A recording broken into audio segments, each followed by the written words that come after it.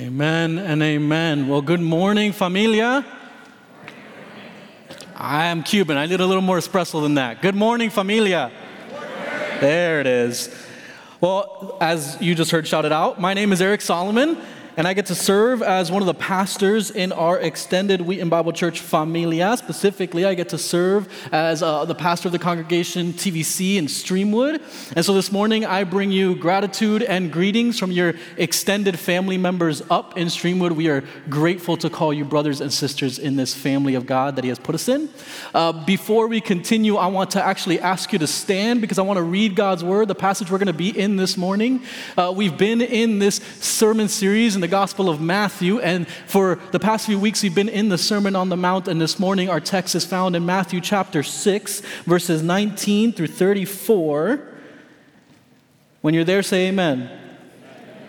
All right, if you got your journals, we're on page 32. I should have said that a little bit earlier. You can scramble there really quick. All right, family, hear the word of God for us this morning. Do not store up for yourselves treasures on earth, Jesus says, where moths and vermin destroy and where thieves, they break in and steal, but store up for yourselves treasures in heaven, where moths and vermin do not destroy and where thieves do not break in and steal. For where your treasure is, there your heart will be also. The eye is the lamp of the body. If your eyes are unhealthy, your whole body will be full of light, but if your eyes are unhealthy, your whole body will be full of darkness. If then the light within you is darkness, how great is that darkness? No one can serve two masters. Either you will hate the one and love the other, or you will be devoted to the one and despise the other. You cannot serve both God and money. Therefore I tell you, do not worry about your life, what you will eat or drink, or about your body, what you will wear. Is not life more than food and the body more than clothes? Look at the birds of the air. They don't sow or reap or store away in barns, and yet your heavenly Father feeds them. Are you not much more valuable than they? Can any one of you, by worrying, add a single hour to your life? And why do you worry about clothes? See how the flowers of the field grow. They don't labor or spin, yet I tell you that not even Solomon in all his splendor was dressed like one of these. If that is how God clothes the grass of the field, which is here today and tomorrow is thrown into the fire, will He not much more clothe you, you of little faith? So do not worry, saying, what shall we eat, or what shall we drink, or what shall we wear? For the pagans run after all these things, and your heavenly Father, well, He knows that you need them. But seek first His kingdom and His righteousness, and all these things will be given to you as well.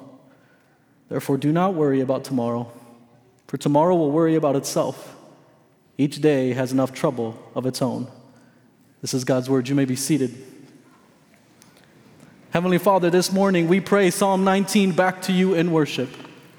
May these words of my mouth and the meditations of our hearts in this moment, may they be pleasing. May they be an act of worship in your sight, O Lord, our rock and our Redeemer.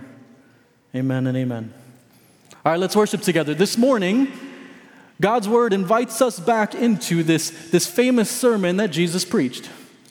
And like I said, if you've been with us the last few weeks, we've been making our way through this Sermon on the Mount, listening to King Jesus describe the kind of people He is making, the kind of kingdom He has been announcing. We've gone to the heights of the Beatitudes with Him as He describes blessings that do more than talk about just happiness, but actually shape this countercultural character of God's people. On top of that mountain of blessing, we received a high calling from Jesus to be influencers in the world, like salt and light, to actually make a difference by living counterculturally in a world that is bent on its own destruction. After that high calling, Jesus actually brought us down into the depths of our hearts, describing how deep His kingdom righteousness must go. But before He does that, he paves the way to those depths with His gracious righteousness. He explains, I did not come to get rid of the law or the prophets, but to fulfill them, to accomplish them. Because there's one thing we have to get right about Jesus in this Sermon on the Mount. Even though He is a servant, He always goes first. He always leads the way.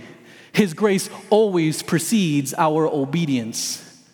Because you see, kingdom righteousness is a grace-filled righteousness. Jesus does not just go first as an example, but more importantly, as the one who enables kingdom living by making a way into that kingdom through his death on a cross and resurrection from the grave. But Jesus is also clear. Grace-filled righteousness, righteousness that calls for repentance before it calls for obedience, is still righteousness. And Jesus is very intent on getting down deep into our hearts, so intent that he not only talks about our sins like lust and anger, but actually goes after our spiritual practices, warning us against the ways that our hearts twist even our spiritual practices like giving and praying and fasting against our King. Because Jesus is not about just getting us to do the right things. He's about getting us to do all things rightly. In other words, he's not just about changing our behavior. He's about changing our desires, our heart. And so Jesus goes to the depths of our hearts in order to show us what we are really like and explain how far he is willing to go to make us right again, because he loves us. And so as we step back into the Sermon on the Mount to see just how much he loves us, I want us to see how he warns us and what kind of life he is calling us into as his kingdom people. Remember, in this Sermon on the Mount, that Jesus is actually speaking to two audiences at the same time. He is preaching to the disciples that are sitting at his feet, disciples who have repented and committed to the way. But he's also preaching to a crowd that surrounds him and is trying to still figure out who he is. And so as we listen, whether we are disciples committed to the kingdom or like the crowd still listening in, trying to figure out who Jesus is, Jesus has something for us this morning from this text, not just to fill our minds, but to challenge our hearts. And the way he does that is by offering us two ways to live: the way of the kingdom or the way of the world. Like the 90s rap duo, you can get with this or you can get with that. I'll show you what I mean. Here's how we walk into this text. Jesus drives his point home in this text, and he uses four contrasts to do that. So this is how we're going to be looking at each in turn as Jesus is peeling back the layers of our hearts. He starts in verses 19 through 21 by contrasting two treasures: treasures in heaven or treasures on earth. Which will you pursue? But in typical Jesus-like way, he doesn't leave well enough alone. He peels back another layer in verses 22 through 23 and begins to contrast two conditions.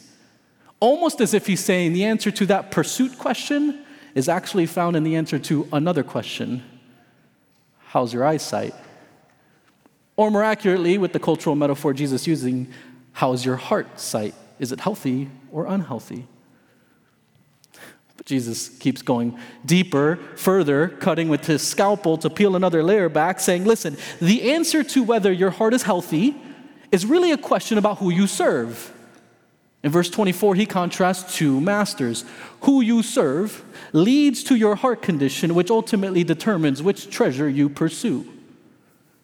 And then, having touched on a raw spot, I think, our wise and wonderful counselor looks us in the eye with compassion and says, listen, who you serve and how you are and what you pursue, all of this is shaping your entire life. And so in verses 25 through 34, Jesus wisely, kindly, but directly, with beautiful imagery, I might add, contrasts two postures, two attitudes, two ways of life, a life of worry or a life of trust. Which path will we take? Which posture will shape our lives? Step by step, Jesus takes us deeper and deeper into our hearts, touching on a nerve, not to condemn, but to convict, and with compassion draw us further into the good life of his kingdom. Two treasures, two conditions, two masters, and two postures. That's where we're going. That's how we'll get there for all of you note takers. But let's dive into the text together. Listen to each of these contrasts as the Spirit goes to work on us. Jesus begins by contrasting these two treasures. Pause. What comes to mind when you hear that word treasure? For all of the kids that are with us this morning, like me, I tend to think about pirates and maps that X marks the spot. Or if you're like catch me on a Saturday morning, I think of Scrooge McDuck diving into his pile of gold and swimming. No one got that but the 90s kids. What do you think Jesus means when he talks about treasures? Don't be so quick to answer, though. Before you answer, let me encourage you to resist the impulse to move too quickly past the material to some kind of spiritual answer. What do you treasure? Look at verse 19. Do not store up for yourselves treasures on earth, where moths and vermin destroy and where thieves, they break in and steal. Let me start with the obvious. Jesus is giving us a command. Do not store up treasures on earth. What's not so obvious is what he necessarily means by treasures on earth. I think too often we read this passage or passages like that and we struggle because we tend to define treasure with ourselves as the reference point.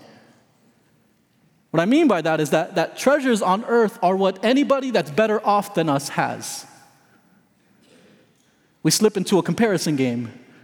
And we miss Jesus' entire point because he's not comparing. He is busy in our hearts contrasting. To us, treasures on earth are a bigger house, or a better spouse, better kids. No one would say that. Maybe it's one boat or two, more zeros in the bank account, a more diversified portfolio, a better neighborhood, a nicer job, more, better. And we distort the mirror that Jesus is placing in front of us, trying to turn it into a window to look at all the other people out there. Let me ask you, what do you treasure? What do you value above all else? What do you value in the wrong order? Kent Hughes has this great line in his book defining this for us. Says, if anything in this world is everything to you, it is an earthly treasure. Why do you think Jesus warns us against the accumulation of earthly treasures? I don't think it's because earthly treasures are bad in and of themselves. I think it's because earthly treasures, they make a bad investment. They don't last. They're vulnerable.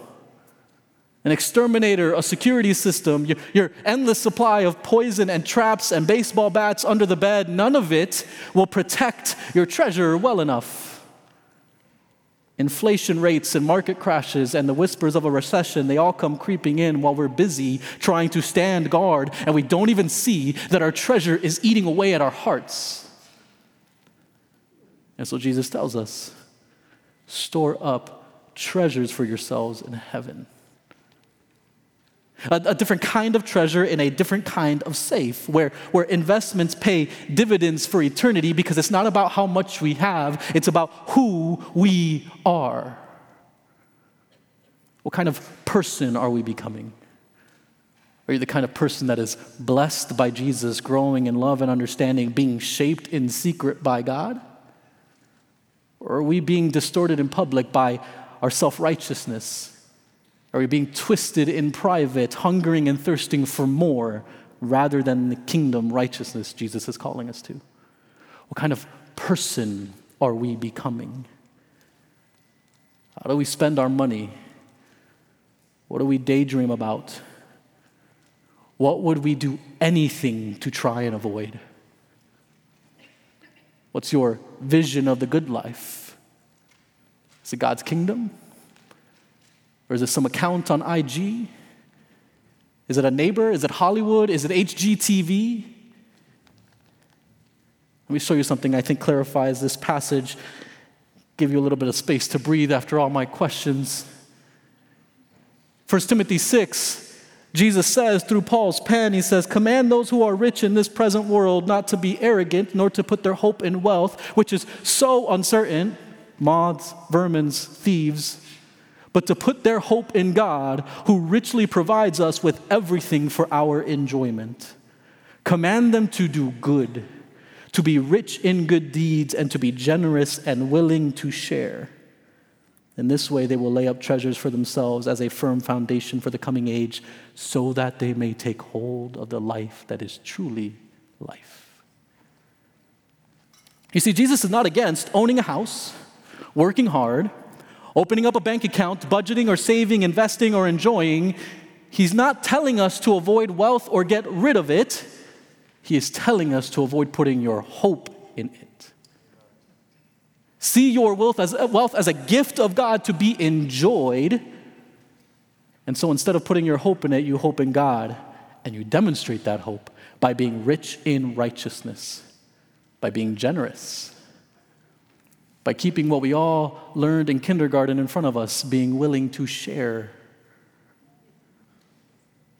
By doing this, we lay up treasures for eternity. By doing this, we take hold of true life rather than the false life that wealth tries to promise us, that riches and other earthly treasures tries to promise us. Why is Jesus telling us this? Because of verse 21 in Matthew 6. Where your treasure is, there your heart will be also. I find it very interesting here that Jesus doesn't say what your treasure is, but where. Because I think where you treasure actually has a better job of revealing what you treasure. Bank accounts are for dollars, and vaults are for gold bars, and piggy banks are for coins, but heaven, Jesus says, is for real treasure. Because heaven won't hold your Bitcoin or your investment portfolio. It will not try to keep your 401k safe or even cash your paycheck week to week. Heaven is a treasury of righteousness, of kingdom living, taking all the things that try to be gods in our lives and making them into goods that serve God and draw more people to God. Familia, what do we treasure? What occupies our thoughts when our minds wander? What keeps us up at night? What are the markings on the ruler that we use to measure others by? What makes us worry? What generates fear just at the thought of losing it? Everything that just flashed in your mind or in your heart as I asked those questions, especially the ones you tried to get really past really quickly. Let me ask you, how do you bring those to Jesus that he might continue to shape your heart with his, teaching you to value what he values, putting everything in its proper place? Treasures on earth or treasures in heaven? That's Jesus' contrast number one. But like I said, this is Jesus' just first layer. So if you were a little conflicted in the last few minutes, Jesus has more for us. You see, he keeps peeling away layers with this second contrast, two conditions. How's your eyesight? Jesus uses this new illustration to make a point, but it's not really about eyes that see in 2020. It's really a Jewish rabbinic image to talk about a heart, a healthy heart or an unhealthy heart. Because listen, treasures on earth, especially money, well, they make for a really bad set of glasses. Look at verse 22. The eye is the lamp of the body. If your eyes are healthy, your whole body will be full of light. You see, it's not enough for the light to shine. Jesus tells us you need to be able to see the light. You need healthy eyes. I think Jesus uses this illustration of light and darkness in this moment to set up a he who has ears to hear situation here. Healthy eyes, they see the world truly. The kingdom gives us 2020 vision. But if your eyes are unhealthy, your whole body will be full of darkness, Jesus says. If then the light within you is darkness, how great is that darkness? Because you see, unhealthy eyes, well, they struggle with reality. It's like trying to move around in the dark. Will you see life as God is describing it, believing that it really is better to store up treasures in heaven? Or will you keep walking around in the dark trying to build up your treasures on earth? You see, living in the kingdom actually changes the way we see the world. It marks us with God's generosity in his gospel. It marks us with the trust that the same King whose riches of grace and mercy overflowed to us in Jesus will take care of us no matter what. And seeing reality like that, well, that supercharges generosity. Because you no longer see the world as divided between haves and have-nots, or ruled by a principle of scarcity, of not enough. Because in God's kingdom, there is always more than enough. He is a God of abundance that will provide for every need we have. Or are we going to see with healthy or unhealthy eyes?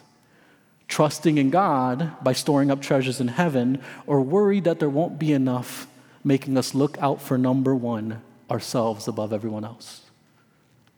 Two treasures, two conditions. What we treasure and the condition of our eyes, our hearts, they reveal what's happening inside. And Jesus starts with these two contrasts, but his scalpel continues to cut deeper, and he gets to a third contrast, answering the question of what's really behind the greed and the fear and the worries that might plague us. Why do we pursue this or that? Who are we serving? Jesus contrasts two masters because who we serve determines how we live, and no one can serve two masters.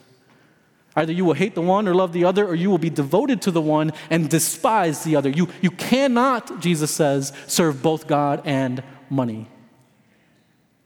In other words, there are no dual citizens in God's kingdom, with one foot in his kingdom and another in the kingdom of the almighty dollar. We cannot serve God and money. How we treasure, or what we treasure and how we see, reveals more than what's the condition of our hearts. It reveals the master that we are serving. And Jesus leaves no rooms for maybes or what about?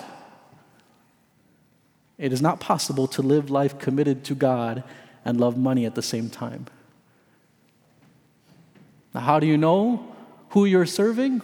Well, when it comes down to it, who we serve is always revealed by how we live. You may say you're serving God, but how you live will really tell the truth, especially when things get tight and our confidence in the King is shaken by our circumstances. Dr. Martin Lloyd-Jones shares a story illustrating this point. He says, I'm making up the story, here we go. It says, a farmer one day went with great joy to report to his wife that their best cow had given birth to twin calves, one red and one white. And he said, you know, dear, suddenly I have had a feeling and an impulse. We have to dedicate one of these calves to the Lord. We're going to bring them up together, and when the time comes, we're going to sell one and keep the proceeds, and then we'll sell the other and give the proceeds to the Lord's work. And so his wife very wisely asked him which one he was going to dedicate to the Lord. Oh, no need to bother about that now, he said. We'll treat them both the same way. And when the time comes, we'll do as I say. Well, in a few months, you can imagine what happened. The man entered his kitchen looking very unhappy. And when his wife asked him what was troubling him, he answered, I have bad news. The Lord's calf is dead. She said, you hadn't actually decided which one was the Lord's calf. He says, oh yes, I knew from the very beginning that it was the white one, and it's the white one that's died. The Lord's calf is dead. When money becomes difficult, the first thing we economize on is our contribution to God's work. It is always the Lord's calf that dies first. How do we know money is our master?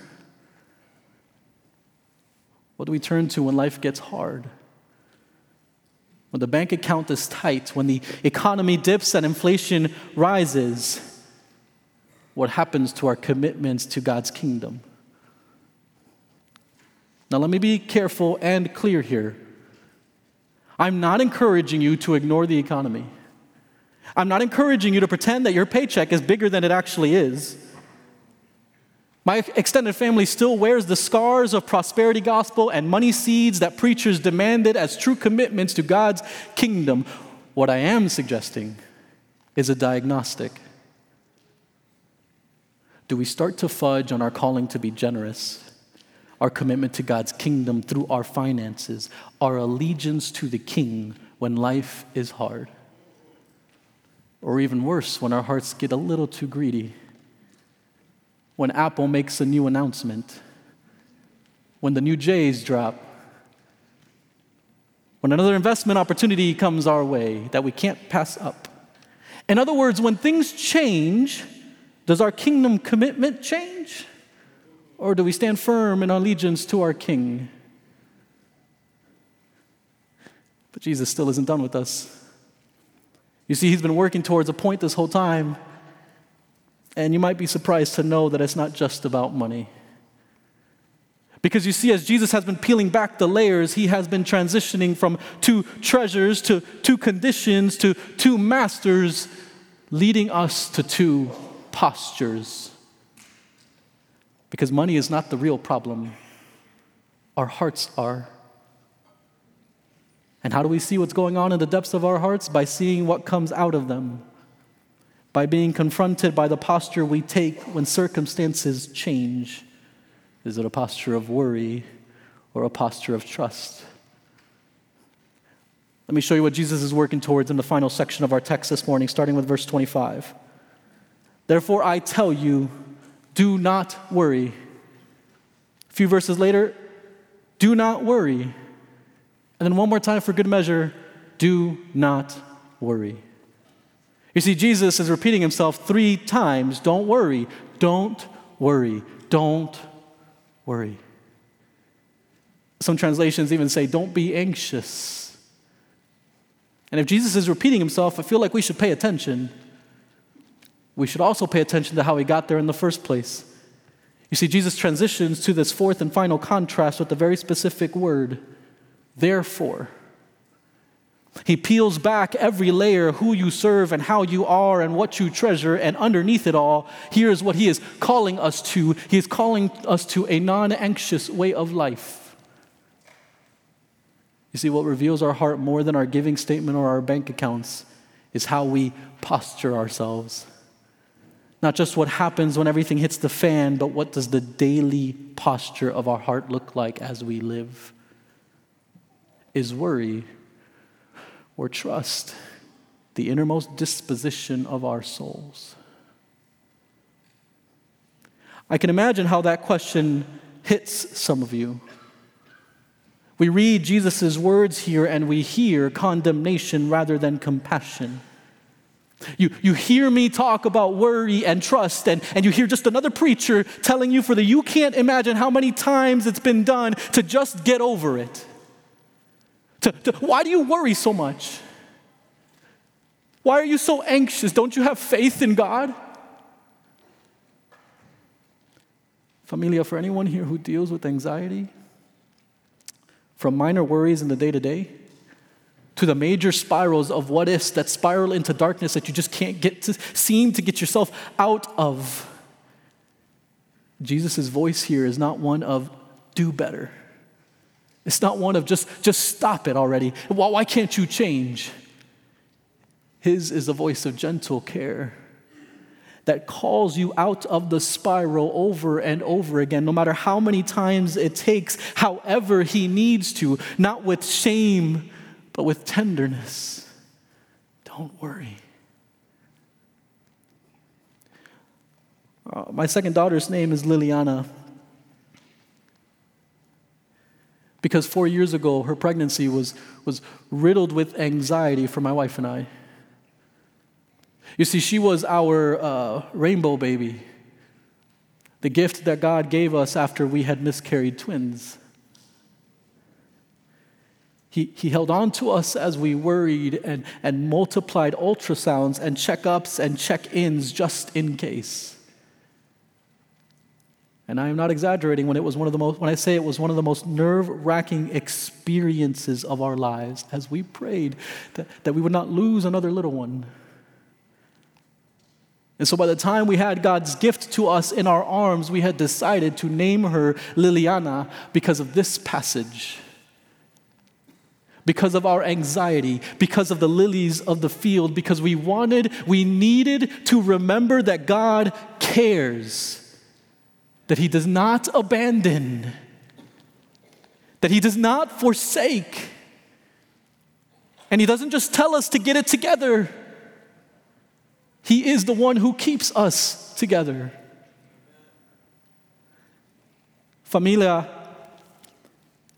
some of you might not have heard this before, but in this life and on this earth, Anxiety is normal because we live in a broken world. Anxiety is normal. You are not alone if you are struggling with anxiety, but even if it is normal, I also want to tell you it is not life-giving. But those of you who really struggle with anxiety, you already know that. Anxiety is not something that produces life, it is something that keeps taking until there's nothing left. And it does it by hijacking our attention and pointing us in the wrong direction. It draws our attention away from God towards other things or other people or possible scenarios. It drives us into a fog where we see ourselves differently than God sees us. Where we struggle when we can't quite see God as He really is. Where the distortion distorts others into objects of fear rather than people we care for. Anxiety twists the word of God to get us to hear do not worry with compassion, but as something that just says, fix yourselves, rather than come to me, all you who are weary and burdened, and I will give you rest. Listen, family, when Jesus tells us do not worry, He is not telling us to ignore the problem, to pretend it's not happening, as if it's just going to go away. No, Jesus is inviting us into a different way of life. From worry to trust. And if you look at this text, He does it by redirecting our attention. Look at verse 25.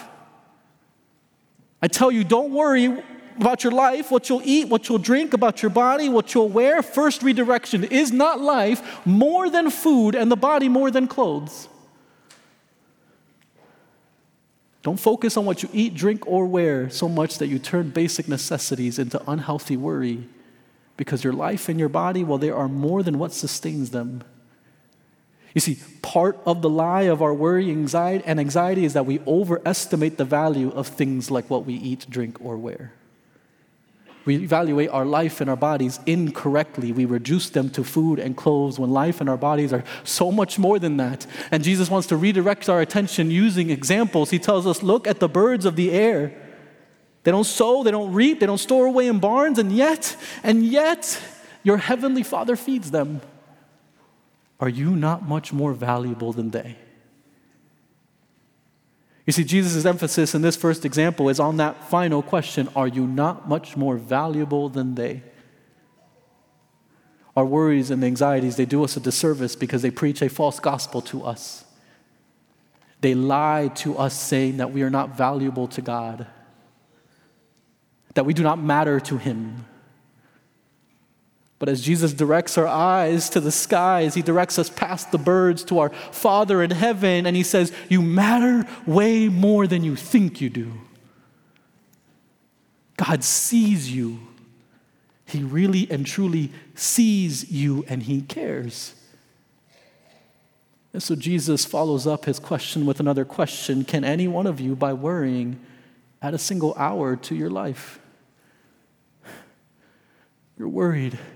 You're anxious, you're so caught up that you keep spiraling down, and you know it's not working. Worry cannot stretch your lifetime, and anxiety will not change your circumstance. And Jesus' question is one of compassion as much as it is a question of clarity. Not, just stop it, you know that doesn't work. But do you see that it's not helping? That it cannot help, because no matter how much anxiety puffs itself up and fills your mind and your heart, it can't be the God that it wants to be, because only God controls time. And as that question pierces our worry, Jesus redirects our attention again. Why do you worry about clothes? Look at the flowers of the field. See them grow. They don't labor, they don't spin. Yet I tell you that not even Solomon in all his splendor was dressed like one of these. Look at the flowers, Jesus continues. They're not working as hard as you're working. And yet they are better clothed than the richest king you can think of. Let me ask you something, Jesus says. If that is how God clothes the grass of the field, which is here today and tomorrow is thrown into the fire, will He not much more clothe you, you of little faith? This flower is temporary, Jesus says, but you, my love, you are not. You are worth so much more than this temporary fire starter. God gave you your life. He gave you your body, and he loves you. Do you think that he has forgotten how he made you? That you need to eat and drink and be clothed? Why do you worry? You know how I know Jesus is here speaking with compassion and rather than condemnation? Because like one commentator says, Jesus' life was far from bird-like or lily-like. The Son of Man did not have a place to lay his head, he says. And yet Jesus trusted God. Jesus trusted God to provide for him exactly what he needed to do, exactly what he came to do, which is to save us. Jesus is not telling us not to worry as someone who doesn't know what it's like to live day to day, not sure where his next meal would come from, as someone who is unaware or even inexperienced with worry. In the Garden of Gethsemane, he prayed to the point of shedding blood. Jesus is not telling us to stop working and wait for God to drop food in our mouths or make clothes appear. The birds, they still gather food, and the lilies still need to grow roots looking for water. He's not telling us that we shouldn't care for others because God is caring for them. Later, he actually tells us that disciples are those who feed and clothe the poor as if they are feeding and clothing Jesus. And the fact that we are commanded to care for others doesn't mean that God has been sleeping on the job. What Jesus is saying is that when we worry about all these things, when the pursuit of our necessities and even our wants consume our entire lives, they choke out the life of the kingdom, and we are focusing all of our attention in the wrong place. Our posture of worry minimizes our faith and tries to get our needs met in our own way and our own timing, because who knows? God may or may not keep his promises. He may not care for me as much as I think he does or he says he does. I don't know.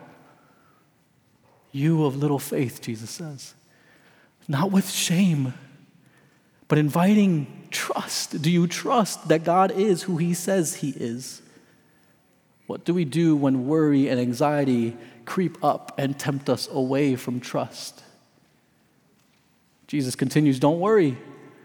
What shall we eat? What shall we drink? What shall we wear? The pagans, they run after all these things, and your heavenly Father, he knows that you need them. You see, letting that worry grow and fester and regain control, Jesus says, is to live like who you no longer are. You're not pagans anymore. You are not of the world anymore. You are children of the King. Remember what Jesus said earlier in chapter 6. Do not pray like the pagans. Why? Because your heavenly Father knows what you need before you ask. Don't let your worries build up and convince you of something that's not true of your heavenly Father. That he is somehow ignorant of your needs, or that he doesn't care. You see, worry has this uncanny ability to distort the prayer Jesus taught us to pray and force our needs before God's kingdom because we're worried that he is not the king he says he is. Jesus has called us to live differently, and that means that he is inviting us to a different posture, a posture of trust that reflects the kind of peace that prays like Jesus taught us to pray. A posture of trust that seeks first his kingdom and his righteousness, trusting that all these things, all that we need, will be given to us as well. What does that mean for us? It means we put his glory before our needs. It means we pray his kingdom come and his will be done. It means we actively pursue his will, his righteousness, demonstrating his good kingdom wherever he places us. But ultimately, it means we trust in the gospel. And for some of us here, it means that the way we obey Jesus' command not to worry is to actually ask for help. To open ourselves up and process what's happening in our head and our hearts with a group, a life group, a group of people that the Lord has put around you, or even with someone that the Lord has placed, one of the shepherds he has placed to love and serve his people here, one of our pastors. For some of us, obeying Jesus' command not to worry may mean talking to a therapist, setting up boundaries with harmful people, taking medication when it is necessary. You see, having clinical anxiety, requiring medication, is not a lack of faith. It's not even a sin. It is actually a result of the fall, and it is dangerous to avoid getting help because seeking God's kingdom and His righteousness means we believe Jesus when He tells us that sin goes to the core of our being and even has the possibility of affecting our brain chemistry. That medication may not be the only solution, but it may be part of the solution for certain people to actually obey Jesus' command not to worry. Maybe the way we obey Jesus' command not to worry, to pursue God's kingdom and His righteousness, is not by pretending that we don't worry, but by bravely bringing worry and anxiety into His light and receiving all the ways that draw us back to Jesus, back to His kingdom, back to His righteousness, and admitting that we are not okay.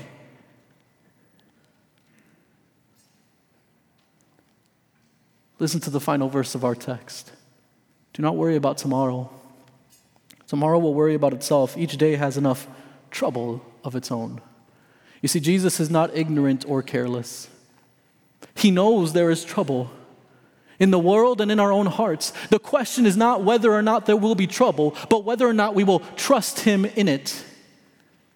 Our fears, they are liars. Our worries, they are multipliers, just trying to make it worse for us. But Jesus tells us not to worry about tomorrow because there is grace for each and every day. Grace to get through, not alone, but with Jesus. Not alone, but with Jesus' people.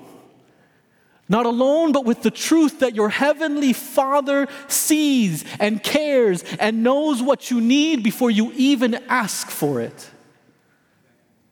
Familia, He has not abandoned you. God has not abandoned you. That's not what the gospel is. It's actually quite the opposite. Even when it feels like you've been abandoned, you need to know that Jesus Himself felt that way on the cross. My God, why have you forsaken me? And He went all the way to that cross for you and for me.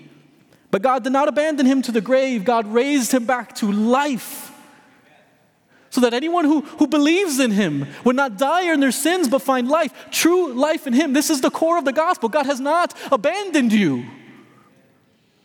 He came because He loves you. He made you. He saved you if you believe. Jesus contrasts two ways here because one way leads to death and the other leads to life. And he is calling us to the only life-giving posture that there is. He is calling us to trust in God, in the God who did what He said He would do, who made a way back to Him, who invites us into His kingdom, not by our own efforts, but through His death and through His resurrection, the power of His resurrection to make hearts that were dead in sin come alive in Him. God has not abandoned you. The gospel testifies to that day in and day out. This morning, I want to do something a little bit differently as we close. I want to invite the band back up, and I want Amy to start playing. And as she plays, I want to invite you to actually close your eyes, to pay attention to what Jesus is directing your attention away from, to pay attention to the things that the person that Jesus is directing your attention to. Your Heavenly Father who knows what you need before you even ask. Breathe. You are worth far more than the birds of the air and the flowers of the fields.